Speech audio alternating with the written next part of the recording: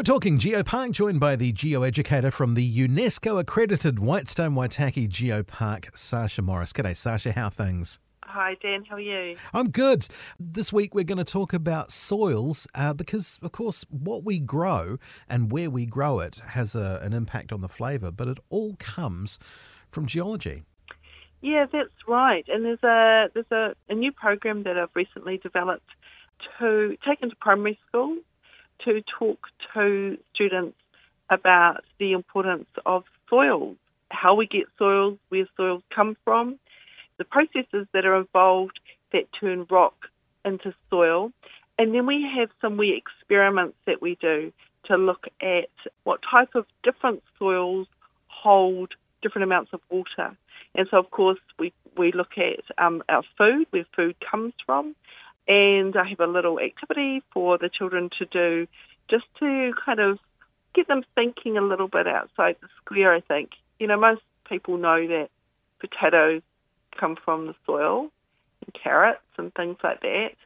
But, you know, how about our milk, dairy? You know, what about that? What's that relationship with soil? And so, of course, most kids are like, no, that doesn't come from soil. Well, where does milk come from? Oh, cows. So what do cows eat? Grass. What does grass grow in soil? So we're able to take quite a few things back. So it was quite amusing looking at, you know, what about biscuits? Oh, what's their relationship with soil? And so we were able to track back and just see, actually, soil is really important for a lot of what we eat, most of what we eat. So, yeah, just unpacking some of the things around the importance of soil and how we can nourish our soils, and just some of the qualities of soil.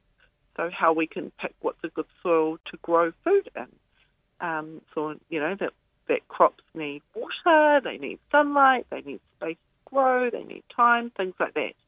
And some of the minerals in soils as well, where do they come from? So we kind of unpack it a bit. So this program is available for Waitaki schools. If you want me to come in and run this program, it's anywhere between an hour and a half, then people can just get in contact with me to do that. This links back to the geogastronomy side of things, doesn't it? Well, yeah, it links everything really, not from the geogastronomy to the foods grown here, and also links it back to the geology as well. I guess it's like most things, it just has its connection to the earth. So it's just a neat way to kind of tease out and get children just to think a bit beyond what they see and just think about the relationships that go on in the earth itself and how that impacts actually them and what they're consuming. Yeah, when you think about it, I mean, whether you're a carnivore or a vegetarian or even a vegan, everything, I guess, apart from fish, comes from the soil in some way, shape or form. It all comes from the soil. And even, you know, fish, far out, you know, they're swimming in water. And where does the water come from? The water is coming, you know, tied up in that whole water cycle. Where does the rain come? We get it from orographic rain, which is from our mountains that have been uplifted by faulting. So even we can tie that in. You know, you don't always have the answers, but it's neat to be able to stretch that thinking out beyond the immediate, beyond the second step, beyond the third step. How are things all interconnected?